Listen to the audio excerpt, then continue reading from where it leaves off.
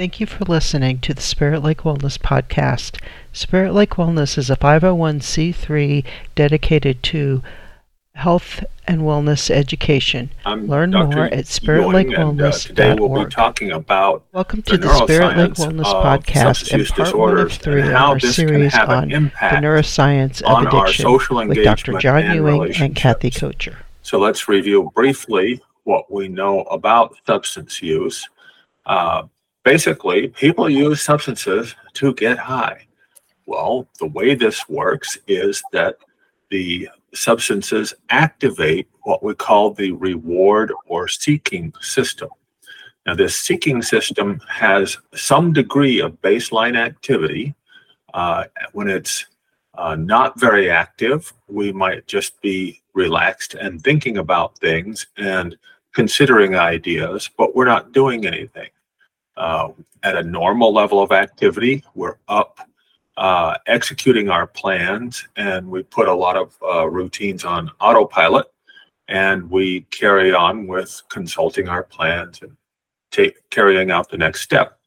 So then if we use a substance which activates this reward system, which is in the medial forebrain bundle, the substances of abuse all will trigger the release of dopamine, and the dopamine will cause extra activity in this seeking or reward system.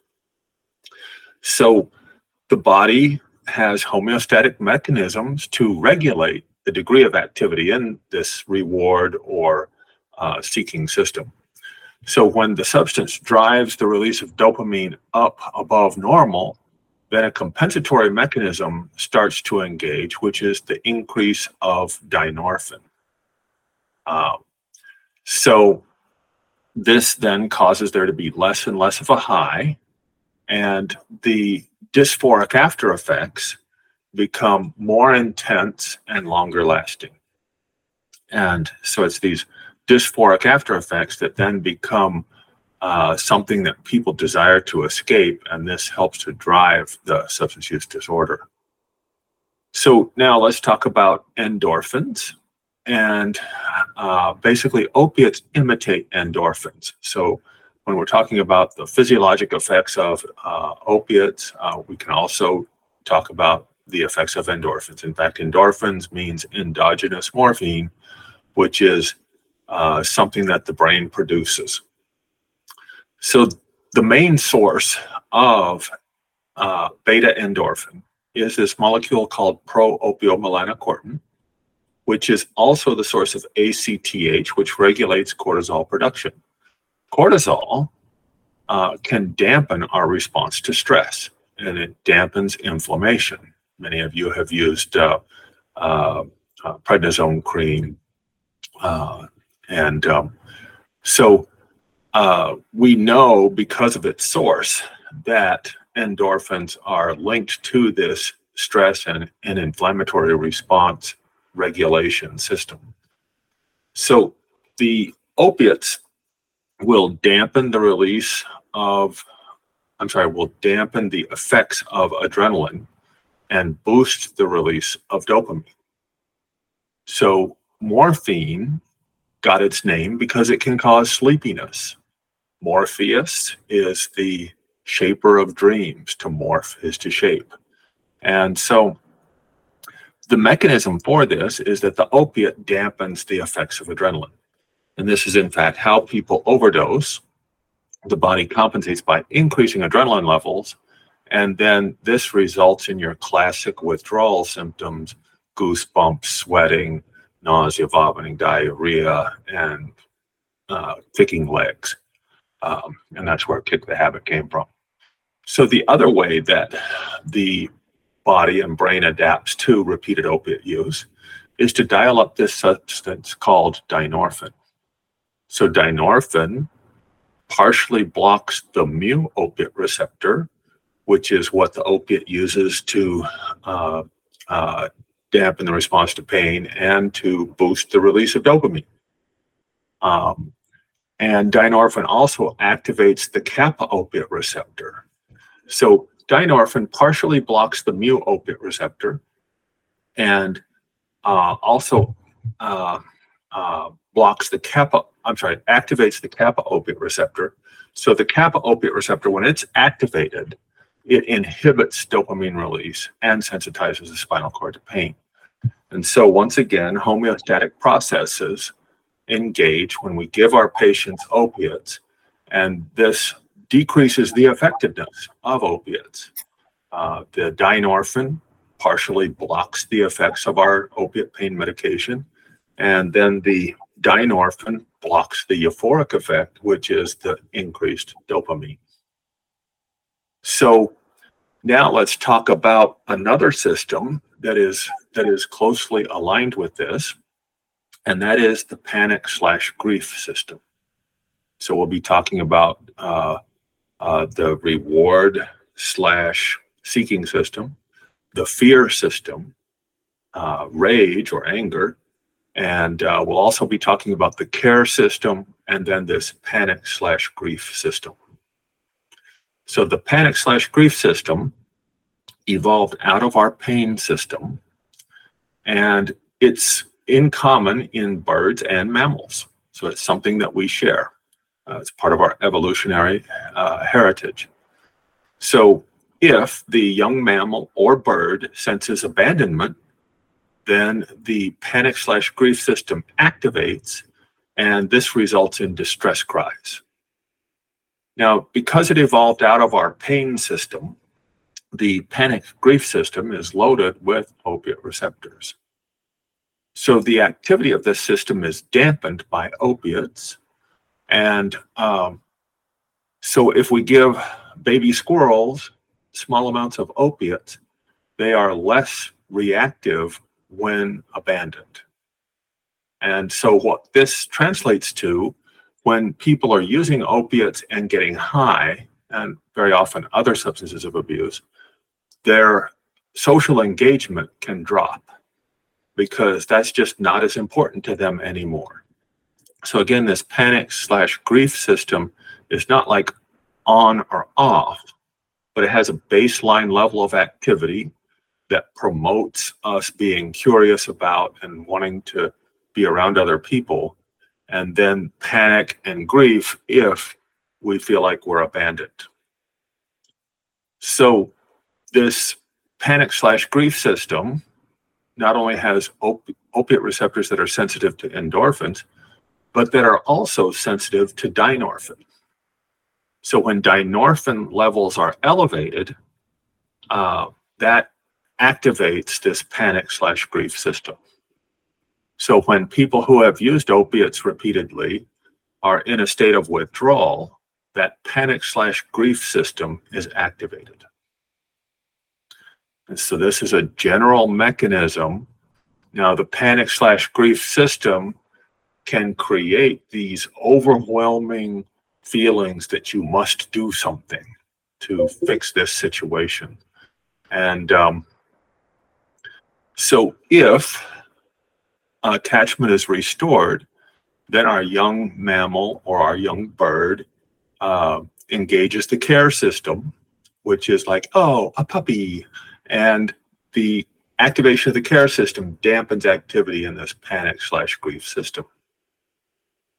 However, if the relationship is not restored, then fear can rise. And as fear rises, it silences distress cries. And so then we have, in adults, we see this increasing internal dialogue about feelings of inadequacy and decreased self-esteem.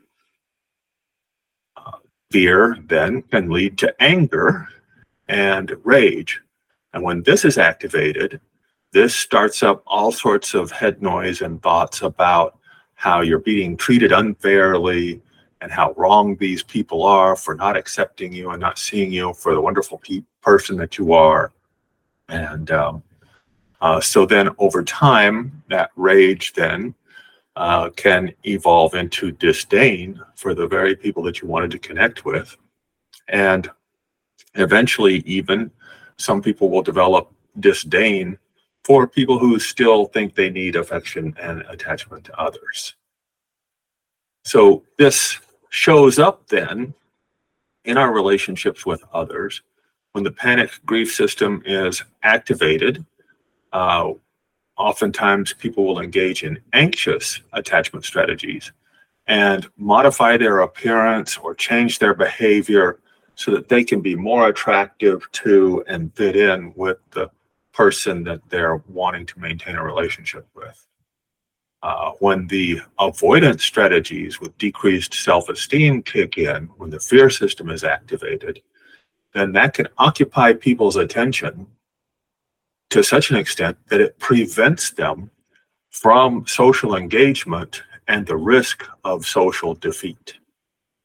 And studies have shown that social defeat results in increased dynorphin, which further activates that panic/grief system. So then, of course, with prolonged activation of the panic grief system, fear activates, and then the rage system. And the rage system can then preoccupy people with thoughts about how this isn't fair, and these people are just not right, they don't understand, et cetera, et cetera. And this, again, can create thought streams that prevent the person from risking social defeat and by engaging in social interaction. So the use of substances of abuse increases activity in these systems in two ways. Adrenaline increases activity in the fear and rage systems. And adaptation to opiates, because the opiates dampen the response to adrenaline, can involve increased adrenaline, and that drives this fear/rage system.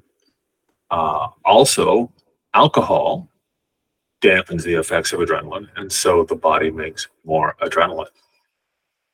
So another feature of alcohol is that it dampens the effects of glutamate, which is an activating neurotransmitter, and we can think of that as powering the intensity of the various things that we think about and ruminate about. So when people feel overwhelmed with lots and lots of thought streams, that's the definition of sadness, which is to be full. And so it's not unexpected that people might reach for a substance to slow that back down. So with alcohol, alcohol dampens glutamate, and the body responds by increasing the number of glutamate receptors.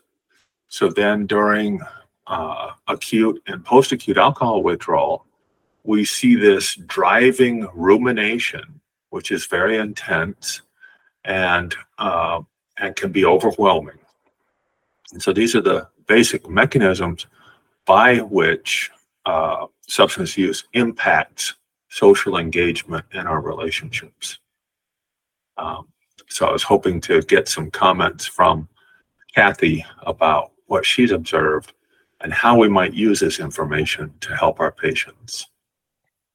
That's a lot of information, John. It's amazing how all these chemicals just nest together and make these things happen and compensate and all of that. There were a couple thoughts that were running through my mind while you were talking. One of them was around early attachment issues with children and how we used to see this almost predictable constellation of behaviors that I think were fear-based. Fire setting, cruelty to animals, and inappropriate, I can't think of the word, voiding and urinary incontinence and fecal incontinence in inappropriate places. There's another word for it, but I can't think of it right now. And as you were talking, I was thinking, well, how does that fit in? How does that fit? And then when you got to the fear and grief part, I thought, oh yeah, if you're under intense fear, that would maybe make sense that those behaviors would be in that. And then the social aspect, I mean, so many times we work with people to help them stop using. And when we start seeing real change is when they're in a social setting, a peer group or a treatment group, but just something about the socialization within that group setting when there's a common issue, either a common mental health issue or a common addiction. Some would say they're the same, but in Wisconsin, we treat them somewhat differently. But that's where we see the change happen. So it's really helpful to understand the mechanism of why that happens. That in treating someone and encouraging them to not use and then providing social opportunities, that seems, am I hearing you correctly that kind of one supports the other? Or am I missing something? Yes. One of the things that I forgot to mention is that the reward/seeking system is not just about dopamine. That yes, it releases dopamine, which goes in particular to the frontal lobes, and it can actually suppress frontal lobe activity. But that seeking or reward system also sends serotonin out to the rest of the brain. And so serotonin, we can think of that as promoting social engagement and also as adding color to our thoughts, as opposed to the black and white, dim, can't quite rub your synapses together, gray that many people have experienced the morning after the walk of shame. So, yeah, now when we look then at depression and we say, well, what is going on? We might see decreased activation of the seeking/reward system with a decrease in dopamine and a decrease in serotonin. We also, it turns out that dopamine sent to the frontal lobes can increase glutamate activity. And so this is why when that reward system or seeking system is disengaged and the activity is low, people just aren't as busy in their head. They have that bleh feeling. So social defeat can decrease serotonin levels. So social defeat can boost dynorphin levels, which inhibits reward/seeking, decreases glutamate activity, and decreases serotonin. So then people have less rumination, and the rumination is more often in black and white, not very colorful. So yeah, it is impressive how these things nest together. So one aspect of this system is that what we call depression is actually a variety of things. That if the panic/grief system is chronically activated, it's going to activate fear and rage, which are both increased from adrenaline, and activation of these can increase adrenaline. And then the increase in dynorphin from social defeat results in inhibition of that seeking/reward system. Okay, so you're using the term social defeat a lot, and I'm not confident that I understand what you mean by that. Do you mean isolation, or do you mean failed attempts at socialization? Failed attempts at socialization is most of what I mean.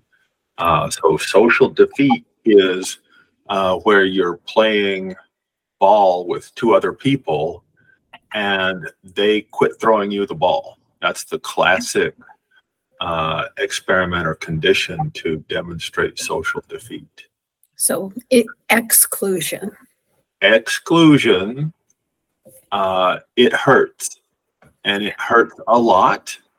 And it hurts because it activates that panic/grief system, which evolved out of our pain system. Right. And so we feel this social rejection as actual pain. Okay. So then as a psychotherapist, if I'm working with someone who I've identified as being in this process, as having this dynamic, and I want them to have some sort of social intervention, I'm going to need to be really careful to make sure that that is a successful social intervention, that I'm not setting that person up for more social defeat, which would then be reinforcing the negative behaviors. That is quite correct. Okay, just wanted to make sure I was understanding correctly, because a lot of times we have, we set up groups, we send people to, I'm going to use a popular program in the addiction circles that involves steps. And one of the things that they frequently comes to a meeting and they don't like it, or they experience social defeat, say, go to a different clubhouse, go to a different meeting, find a place that has a good fit, find a place where you can have social success. They don't use those words, but yeah. Yeah, absolutely. Some people have anxiety about their place in a group and might dominate the conversation. And they also might see newcomers as challengers to their place in the group. And then there's this tough love stuff that some people unfortunately were raised with, which is, we have to break you down and humiliate you. You must claim that you are an alcoholic or addict or whatever. And then once you've thoroughly admitted your helplessness and weakness, then we will start to help you. But first you have to be way down there. And a lot of people don't really enjoy that. And I think it does have to do with this social defeat mechanism. Nobody wants that. Right. Whereas the care system likely dampens the panic/grief system. So when you encounter people that have compassion and that connect with you, that dampens that panic grief system, which can drive so much of the substance use behaviors and so much of the depression that we see. That makes sense. I'm of an age where I grew up hearing, you got to hit your bottom, you got to be at rock bottom. And I think there is a benefit to being at rock bottom, because the only way to move forward is to move up. But I agree with you that forcing someone to rock bottom, I don't think is a good thing. And now I kind of have a better sense of why, because it's just replicating that neurotransmitter function that got you there in the first place. Yeah. So I love the idea of meeting people where they're at, providing support, encouragement, non-judgmental, honest praise, finding the good and the positive in actions and behaviors, because sometimes people do things that are pretty reprehensible, but their motives are good. Their intent was noble. And so recognizing the noble intent and the negative outcome, and how to shift that noble intent to maybe making choices that have less negative outcomes. Yeah. And then people acquire habits. So habit lives in the striatum, but not just in that basal ganglia of the striatum. That's not the only place that habit lives. It turns out that we have this emotional learning system that does not involve the cortex and thinking about it. So the amygdala, for example, can react to situations that have caused pain in the past and can become, in fact, quite reactive and develop a hair trigger for certain cues in the environment. So this frequent reactivity can result in behaviors which contribute to social defeat and trying to get people out of those cycles of trying to engage, feeling disrespected, becoming reactive, causing the group to put up walls. And that's just, it's not a good cycle for people to be in. Mm-mm. I love that you brought up the amygdala, one of my favorite brain functions, because it is so quick. Yes. And it's so protective, and it's so fast. And Correct. I've had people tell me that, in trainings and workshops, I've heard people say, "Oh, you can't change that. The amygdala is going to do what the amygdala is going to do. The best you can do is try to coach people into breathing and different activities, and then get a cognitive structure going to manage what the amygdala is doing." And then I've heard other people say, "No, you can train your amygdala. You can learn to work with it." So I'm curious, I think. So my mind flashes back to this story about a man who was out hiking in Arizona, and he happened to be hiking along the top of a cliff, and he encountered some bees. And he was so afraid of the bees, he ended up jumping away from the bees, which unfortunately was off the cliff. Oh my gosh. And unfortunately, he died. So this is a real phenomenon that very often the amygdala can override the cortex and get us to respond more quickly than we might otherwise. And this is a definite survival advantage, unless it involves jumping off a cliff. And That happened to me when I was a child. I was going fishing with my family, and we left the road and just stepped into the grass, and I disturbed a harmless grass snake, but it scared me, and I jumped the road and almost got hit. And I was probably 5 or 6. Yeah. Why? I didn't enjoy fishing for a long time after that, because I got yelled at so much. Because, of course, my parents were scared and they reacted with anger. Yeah. But it was like, oh. Yeah. So this emotional learning takes place. And so our response to things oftentimes is very quick, and it often involves suppression of frontal lobe activity. So it literally hijacks the brain and takes over for us to save our lives, and which is very handy. But sometimes when somebody who has had past trauma and past relationship difficulties gets a triggering cue, then this activity can amp up so quickly that they become emotionally reactive, and the frontal lobe and the reasoning system is offline. So what we can work with is to so unfortunately also a lot of people will deal with these feelings, these difficult feelings, by not thinking about it, by pushing it away and not thinking about it.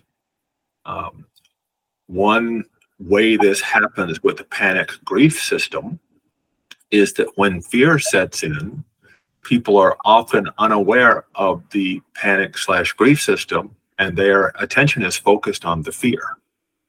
And then when the rage system activates, then the thoughts about the injustice and unfairness occupies their attention, and they're then unaware of the fear and that panic grief system.